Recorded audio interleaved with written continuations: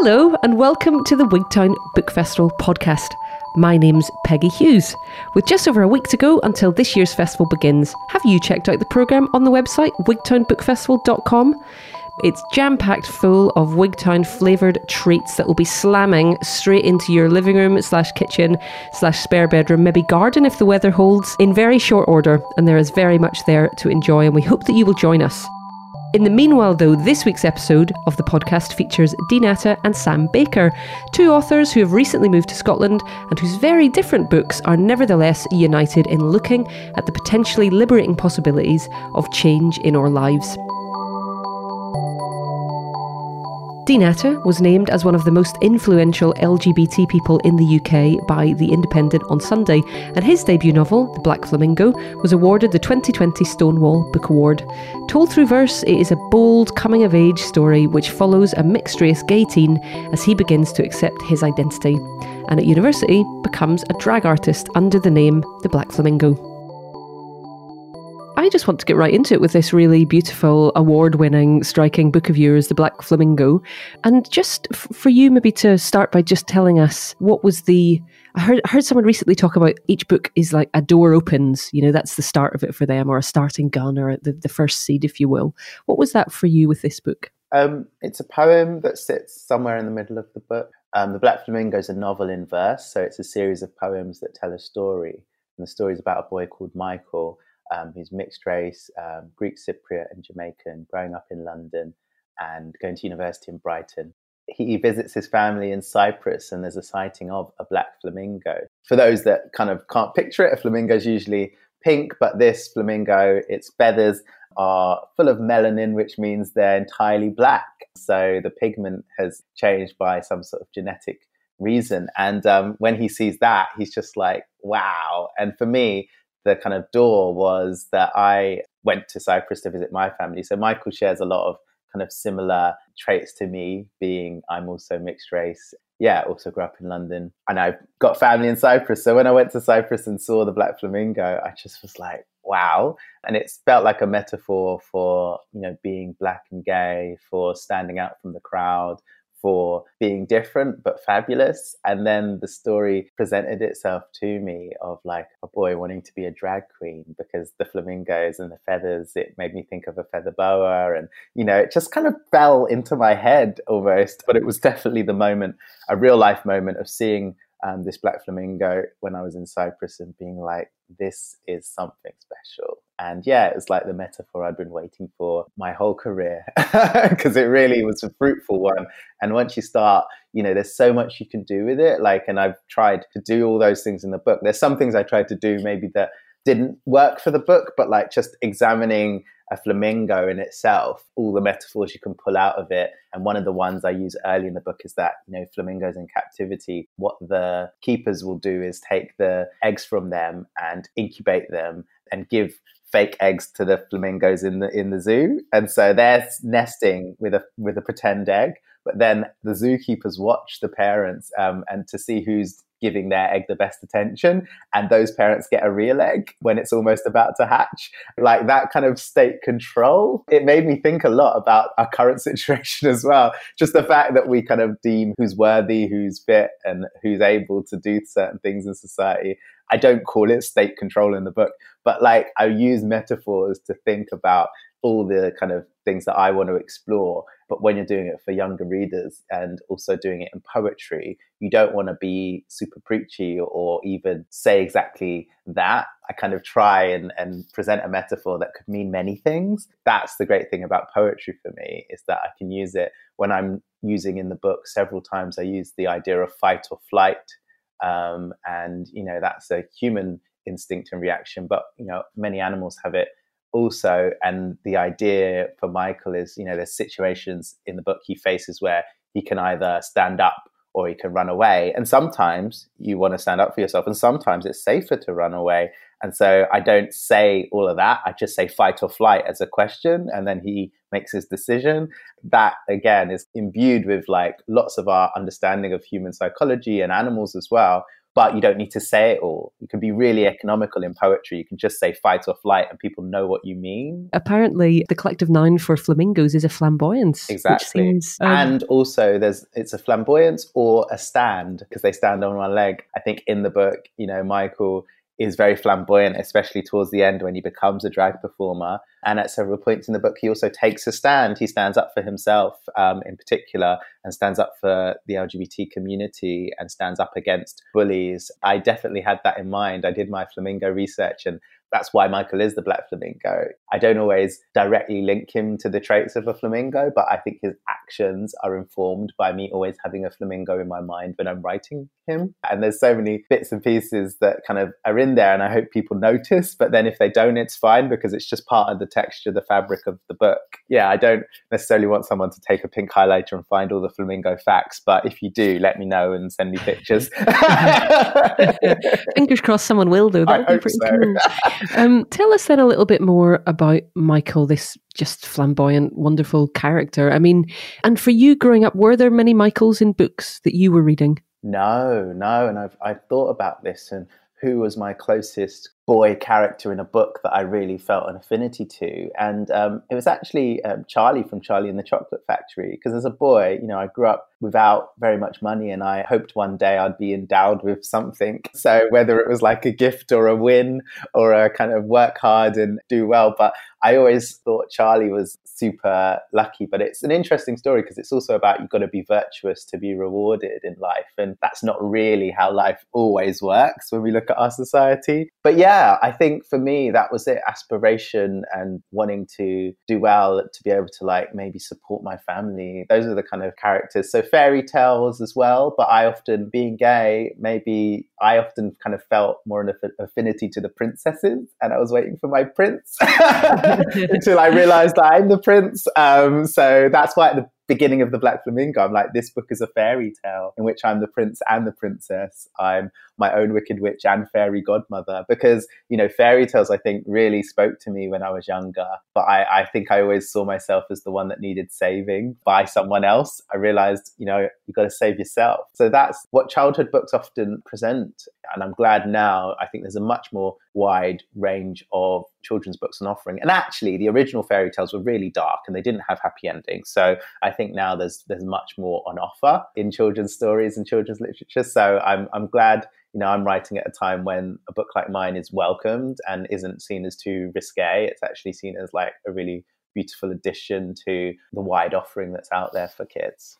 Definitely. I mean, a really empowering book for teenagers to read. What were the other considerations for you then, Dean, in writing for that age group? I think it's the first time you've written for the young adult sort of reader. It was. Yeah, but I do a lot of workshops in schools. So I go into secondary schools and primary schools and do poetry workshops. So I kind of have an idea of what young people respond well to, because I have to pick poems to show them if I don't have any of my own that feel suitable for the topic or for the age group. And so I kind of gauge the tone of voice and the vocabulary as well on that. And so as Michael grows up in the book, because you meet him at 6 years old, and by the end of the book, he's 19 years old. So I really got to play with the repertoire of what I can do as a writer, because I was writing as a 6-year-old, 7-year-old, 8, 9, 10, all the way up to 19. And I kind of had in mind, okay, if I was going to present something to a class of young people of this age, what would be the right tone of voice to take and how do they talk? I also did a lot of,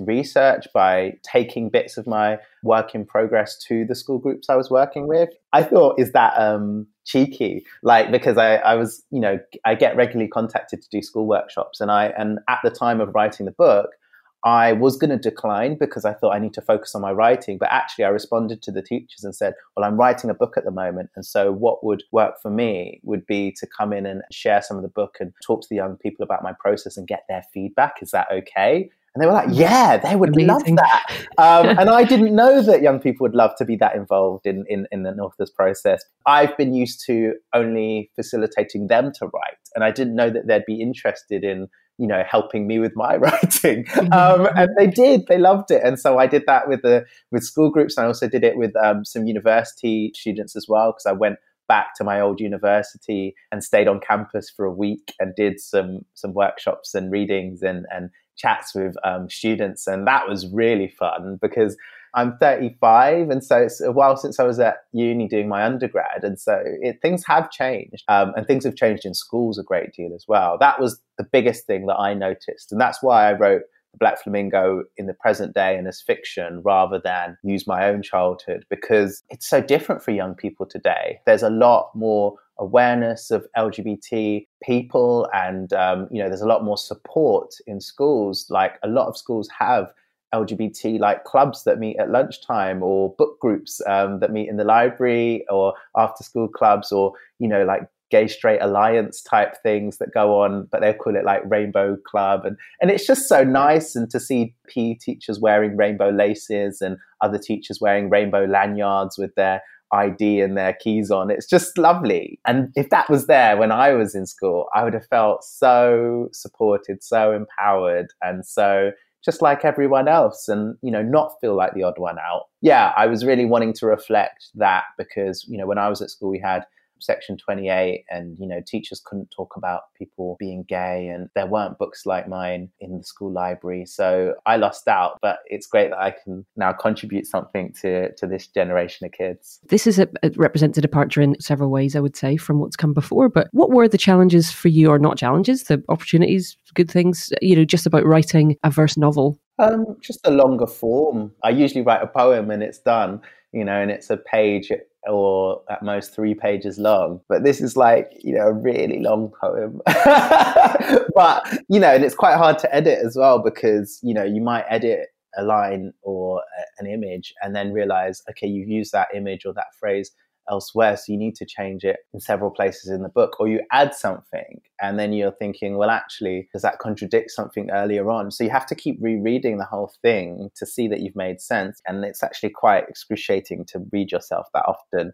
Whereas when it's a 1-page poem, I think it's easy to shift and edit and change things and spot the difference, but it's worth the hard work, especially when people tell you it was a page turner and they didn't want to stop reading it, and so that's the reward. Tell us, if you would, about your own relationship to drag. Yeah, so I did drag as a hobby because poetry was like my main passion, and I turned that into a career and a job. And then I was like, what's my passion otherwise? And I thought drag would be fun. Let me give that a go.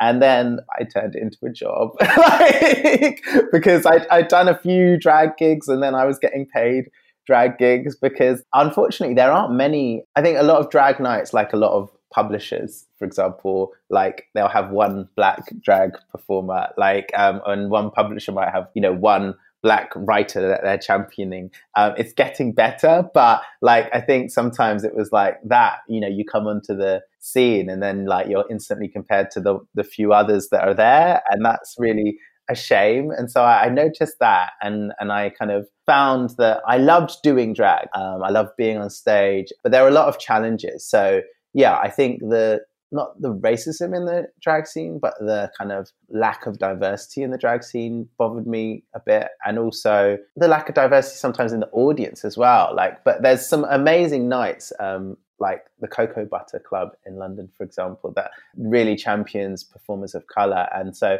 but those kind of spaces were quite rare to find. Yeah, I found, if you weren't responding or creating work that was about race, it was kind of a challenge to, you either got to be fun or you're political, and sometimes you can be both. But you kind of felt like as a black performer, you're kind of second guessing what you should do and how you should do it. And I think that's reflected in the book as well. Michael says some things about that when he's preparing his Black Flamingo act. Yeah, so if you are interested, I think I explain it better in the book as Michael than Dean can explain it to you right now. But I basically found it was a real drain on my thoughts about, how to present and what to say on stage. I created this one initial performance, and I think actually that one initial performance was the performance. And everything I've tried to do since, I felt like, no, I've done it. I've said it, I've been it, I've done it. What it's kind of come down to is that I've realized I needed to do that performance to be able to write about it for Michael in the book. And I think that was me not done with drag, but for now, that was the reason I was doing drag. And I didn't know it at the time. I was kind of drawn to drag because then this story, this kind of flamingo image was going to come to me, and then it was going to all come together. And I don't know if I believe in fate or destiny, but like I definitely believe that something magical happened when I saw the flamingo and I did drag and I thought of Michael's story, and I was able to write it with a great deal of authenticity, having tried drag out myself.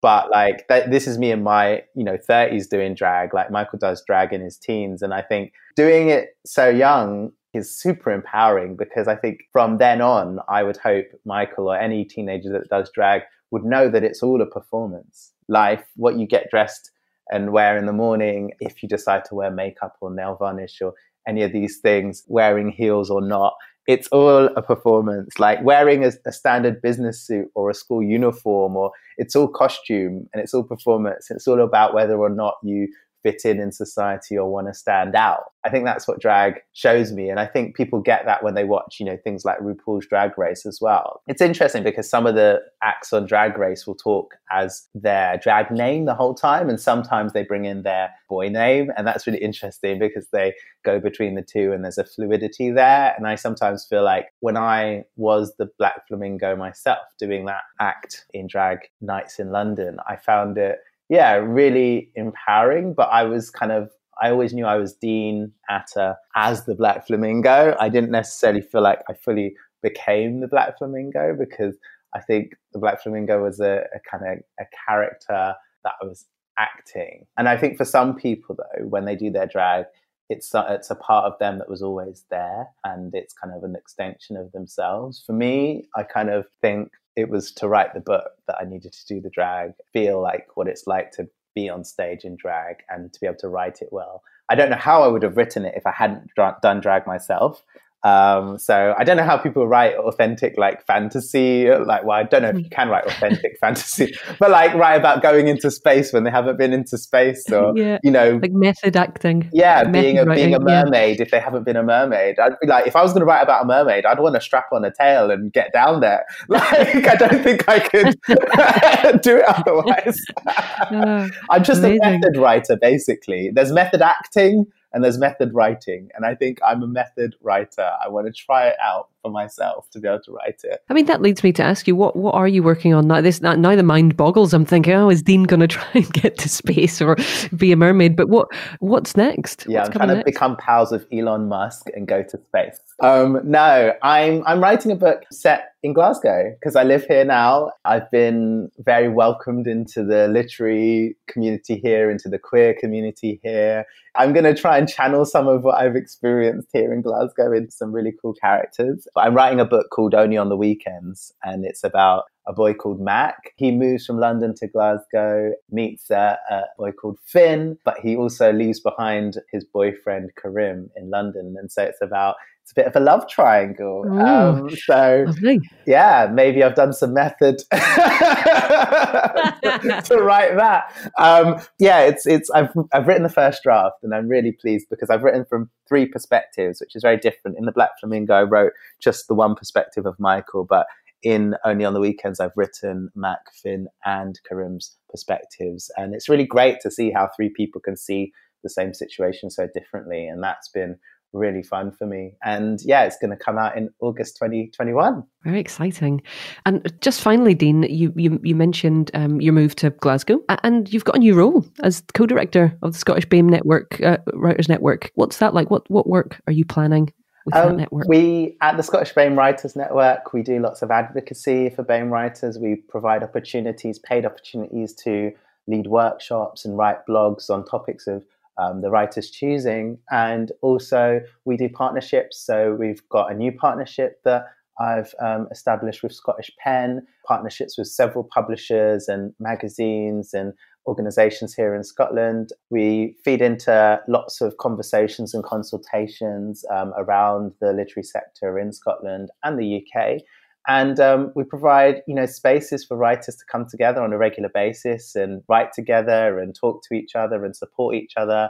We got Facebook, Twitter, and a newsletter and our own website to kind of provide information and call outs for submissions and all the opportunities from us and all our kind of organizations that we work with. So yeah, it's been great to be involved. Like, I'd been really heavily involved in a writers group that they had running throughout all of the lockdown, and that was on a weekly basis every Friday, and that was such a it was like a safe haven, kind of an oasis in all of this, to come together with other writers of color and write together and talk about how we were feeling, how we were doing. And then they were advertising for a co-director, and I'd been here a year, and I thought that's probably long enough to kind of have a handle on things and be able to confidently step into a role like this. I think if it had been any earlier, I'd have been like, I'm too new, I can't possibly.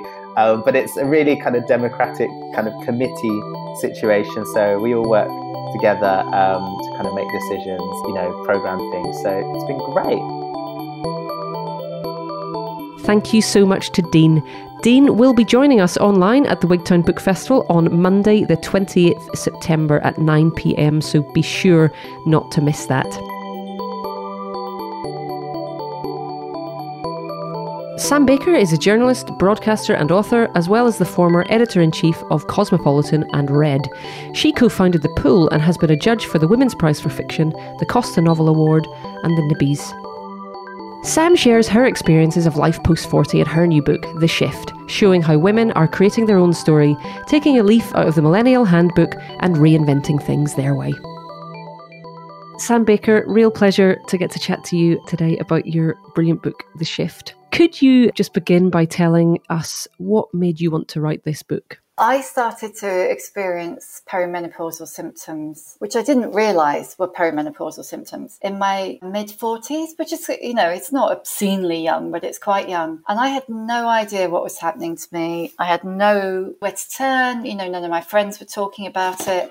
And in fact, a couple of them kind of approached me with the sign of the cross when I asked them about it, as if it was catching. But also, there were just not fair to say there were no books, but there just weren't books for me, There were health books and medical books, but I'm just not that person. And the combination of that and the fact that I was just struck by how little I knew. I mean, I knew all about night sweats and hot flushes because that's what you do know, isn't it, about menopause? But so many other symptoms, and particularly mental health symptoms, that I just didn't have a clue about. And then, scroll forward 4 or 5 years and I'm through it. And it was, it's so great being out on the other side. So if you've read the first half of the book and you're thinking, oh my God, please read the second half because there's hope, I promise. But I just thought, how different would it have been if somebody had told me all of this? So I wrote the book, that's a very long-winded way of saying I wrote the book I would have liked to have read when I was in my mid-40s. I mean, I think it's absolutely extraordinary, some of the, the things that people just don't talk about, some of that you touched on there, the mental health and there's the kind of core number of symptoms, I guess, that are known and mostly laughed at. Why do you think it's not talked about? Well, I think you've kind of almost answered the question in the question, because menopausal women are the butt of the joke.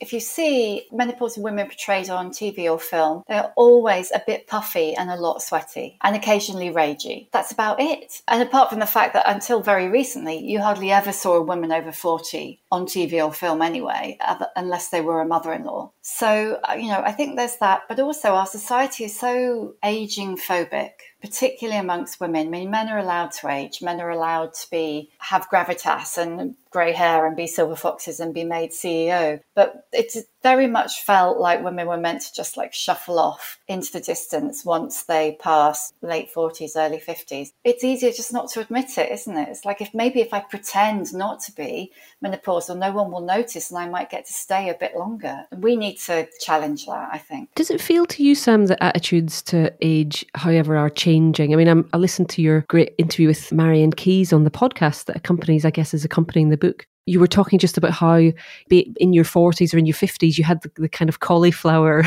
the kind of perm, Yes, by default. It does feel like people get older later now, if you see what I mean. Yeah, I mean, things are definitely shifting. I was actually talking to my mum about this. She was saying, she's in her mid-70s and she's like, I wouldn't wear that stuff. They still sell to older women, that kind of country casuals thing that your grandmother maybe wore. Yeah, it's definitely getting better. And you've got, I would say, even in the last 4 or 5 years, you're seeing older women, I feel like, seizing the means of production. Like, Reese Witherspoon is admittedly she's in her mid-40s, but making parts for older women women, more grown-up women. There are lots of women, I think, now standing up and saying, I am exactly the same as I was. I just don't have periods anymore. I've got the same style. I've got the same taste. I'm still firing on all cylinders, if not more. And I definitely think we're starting to see a pushback, but it's been a long time coming. I think the book's really good at stating how important those representatives, kind of being able to see yourself represented in media, in boardrooms and all the rest, just how very important that is. Who, I wonder, were those role models for you growing up? I was asked for a Woman's Hour interview last week. I was asked to name a role model, and it was really hard to pick just one. But when I was growing up, you know what? I think I was incredibly selfish, and I didn't look up. I was a bit aware that there was a bit of a vacuum above me as I was kind of progressing in my career. I was aware that the older women were vanishing, but it's, like I said, it's selfish. I only realized when it started to hit me that they were gone. There was no source of inspiration above me in terms of someone who looked like me but was 10, 15, 20 years older. And if you think I'm a kind of a straight white middle class woman, what must that be like if you're LGBTQ plus or black or brown or disabled?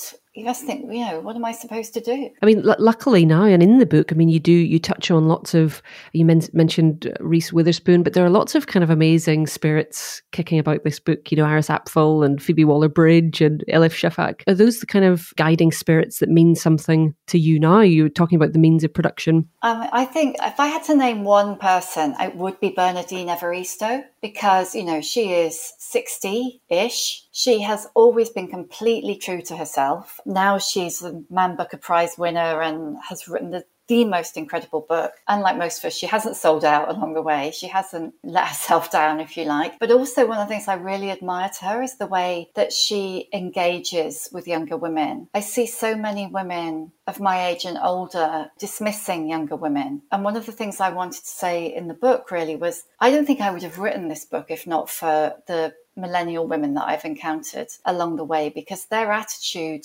to the prevailing norms of society when I was going into my career, and I just thought I had to put up and shut up. If I saw something I didn't really approve of, I kept my head down. Whereas I see those young women now and they will not have that. Me Too, Time's Up, Black Lives Matter, none of those things would have happened without those young women. If periods hadn't become part of the prevailing conversation in the last 3 or 4 years, because before that you would have pretended you weren't having a period. So I feel like my generation, we were brought up to pretend, to minimize our femaleness, if you know what I mean. Whereas, when I was recruiting women in their 20s and early 30s a few years ago, they were very much, I have really bad endometriosis. I need to work from home 2 days a month. And that's it. And I think I've taken a lot of lessons from those young women, which is that stand up for yourself, speak up. Don't complain quietly to your friends and then go about it, everything is normal. Stand up and be counted, and I think that's, to go back to Bernardine Evaristo, I see that in her, and I think that's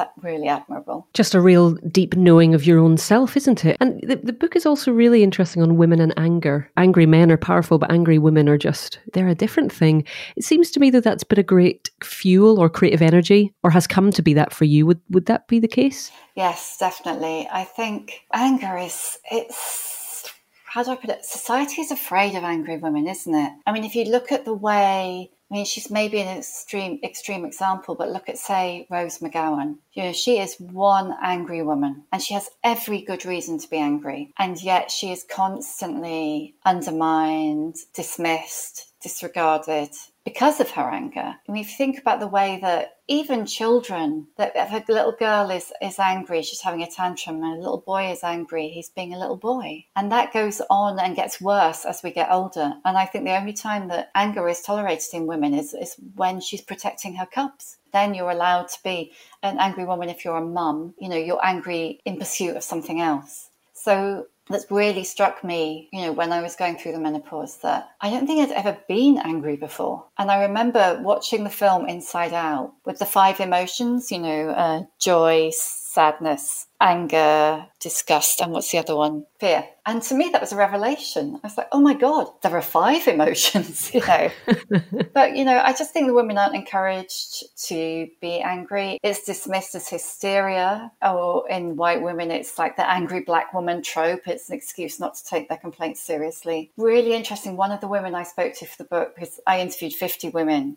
for the book about their experiences, because I wanted as diverse a range of experiences as possible addressed in the book. One of the women I spoke to said to me that she learned to be angry by watching her husband, because her anger had always come with a penalty. Have I done the wrong thing? Am I going to get into trouble? What do they think of me now? And she started to watch her husband, and his anger was just a tool in his kind of emotional armor. He would be angry and it would roll up and over and away, and it was gone. There was no agonizing about it for the next 48 hours, or there were no repercussions. It was just a thing that happened occasionally. And so she started to do that and to give herself permission to be angry, and it ceased to be a big deal. So I kind of learned a bit from that, because I thought, well, I'll try that, because if maybe I am also stopping myself being angry by worrying about the repercussions when maybe there wouldn't be any. And how's that been? Did it work for you? Okay, so far.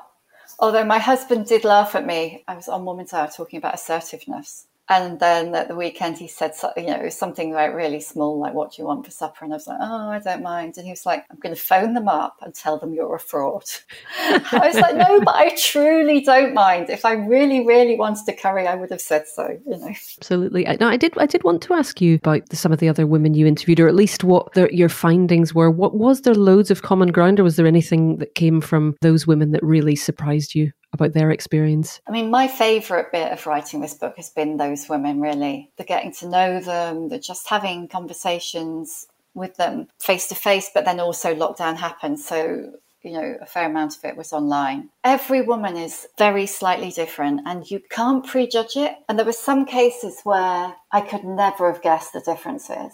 And I had prejudged it and I was wrong. And then there were other cases where, for instance, when we talked about sex and relationships, everybody was really reticent. I didn't get any response at all to my first tranche of questions that I sent out. And it was only when I sent a second email saying, obviously this has struck a nerve, so shall we move on, that then people started replying. But that was quite depressing, because a very large number of the women that I spoke to, who, like I say, were all from very different backgrounds and very different experiences, were really unhappy in their long-term relationships, or they had left, or they were looking to leave, which I was like, wow. That was the straight women, I have to say. It was a slightly different story for the non-heterosexual ones. Must have just been so interesting for you to get those sort of that huge range of perspectives and stories. How does the podcast relate, Sam, to the book? Is that a series of interviews that you've gathered as you've gone along? No, the podcast actually came first, and it was meant to launch earlier in the year. What happened was lockdown happened, and it was meant to launch in April. And it seemed like every single person in the world was launching a podcast from their bedsit. And I didn't want it to get lost in a sea of lockdown podcasts, so we held it back. I recorded the whole of the first series at the beginning of the year. And the second series I've nearly finished recording. So they will go out back to back between now and Christmas. Do you know what? I absolutely love it. I love it. My favourite thing, I think that's why I loved interviewing the women for the book, is fundamentally I'm a journalist, and I just love nosing in other people's business. It really struck me as well that it's just not something that people talk about. And some people some women are very reluctant to talk about it, even having agreed to be on the podcast, whereas others just plough straight on in there. But it's not just about menopause, the podcast, it's about life in your mid-late 40s onwards. And I think it's still depressingly rare to hear women's voices of that age. Well, that's a nice moment to look at that second half of the book, which is really about kind of seizing the idea that I'm going to quote from the book, menopause isn't an abyss, it's a bridge to something new and unexpectedly exciting. Could you say more, Sam, about how that has been for you to basically reform the narrative that's around the menopause and around women of that age and stage in life? It really struck me when I came across the Cather Pollitt quote, which I think I might actually mention twice in the book, where she talks about the fact that women's narratives were laid down millennia ago and they were bound to our fertility. The fact that women's stories is very much about find the mate, get the nice house, get the nice life, have the children, And then what? It's like there is no anything after happy ever after. You know, that was arguably not really fair enough, but a little bit fair enough when people only lived to be about 25 and died in childbirth anyway. But now, you know, 45 is halfway through our lives. And so for me, I felt like, well, what's happened is that we've gone from having no story written for us after that point, and that being translated into us just disappearing. And so what if that point that somebody else writing our story ceases, we pick it up and write our own? You know, that turns out to have really struck a chord with the women who've already read the book, but also the women I've just been talking to. Like, what does the second half of my life look like? And whether that is reframing your existing relationship, whether it is leaving your existing relationship, whether it's, you know, changing your job, whether it's just actually readdressing your relationship with yourself, which sounds really woo-woo, but actually isn't, because if you're not at ease with yourself, then you aren't really going to be at ease with everything else. Yeah, seizing the means of production, as it were, yes, to use the phrase you used earlier. Yeah. How far did writing this book play a role in allowing you to do that for yourself then? What, I don't want to say cathartic, but was it a helpful period of time, period of reflection? Yes, and I didn't expect that, actually, because when I wrote the book proposal, as far as I was concerned, I was already through it, and I was writing it from a position of being on the other side. I'd been mulling the book over for some time, and I saw the episode of Fleabag where Kristen Scott Thomas gives that amazing little speech about menopause being awful and then being amazing, and you're no longer a baby machine. And that really, really resonated with me. But as I started to write it and to share other women's experiences, that in itself was just incredibly, like you say, I don't want to use the word cathartic, but now it's the only word that keeps popping into my head. It was incredibly supportive and reassuring that everybody had some different experience, but everybody was going through something. But it was when I got towards the end of the book, and I had, when I was around about 50, gone into therapy and had some treatment for PTSD to deal with an abusive relationship that I went through in my late teens. I was an anti-therapy person. I was always, you know, negative about it, negative about people who had therapy. And when I went for the first session, I was a bit like, how long is this going to take? You know, can you please tell me it'll be done in 6 weeks? Because I'm not going to sit here for 18 months. And I did sit there for 18 months. And it was hands down the best thing that I've ever done. It was not easy. It was not fun. But it was life-changing. And I was 3/4 of the way through the second half of the book, and I sat down to write the chapter which is on bravery. And I had it all planned out, which is the way I'd approached every chapter. I'd done the research, I'd done the speaking to case studies, I'd, you know, had it all mapped out in my head. I had my facetious opener. I was going to write about Betty White from the Golden Girls and her quote about, why do they say grow a pair? Because, you know, balls are fragile and vaginas can really take a pounding, you know. That was going to be my way in. And then I sat down and I wrote 4,000 words, and not a single one of them were the words that I had planned. That is the chapter that's in the book. I mean, literally as it spewed out of my brain onto the page is what's in the book. And I read it back and I thought, oh my God, what have you done that for? But to me, I agonized about it and I talked to people about it and I read it over and over.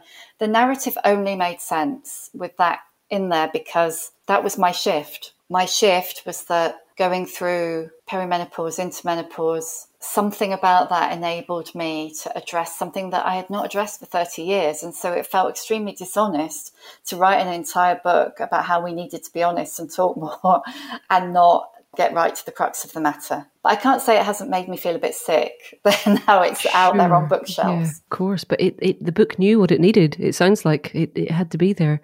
A final thing, another shift has happened that you've mentioned in the book, in that you're now living in Edinburgh. Yes, I love it. I just wanted to ask, how's that? How's life there? Oh, it's wonderful. I mean, it took us a long time to get here because we had first time sale fell through, and then we got trapped by lockdown in my brother's spare room where we'd moved out of our house, but we hadn't been able to move in up here and the land registry shut. So we were in my brother's spare room for 4 months, but we got here at the beginning of July and I love it. I couldn't be happier. It's been a long time coming. Thank you to Sam for joining us. Do check out her podcast, The Shift, and don't forget to get a copy of her book of the same name. Thank you so much to Deanetta and to Sam Baker for joining us on the podcast this week. Thank you to you for tuning in from wherever you are. We will be back with you again next week. But for now, take good care of yourselves. All best. Bye-bye.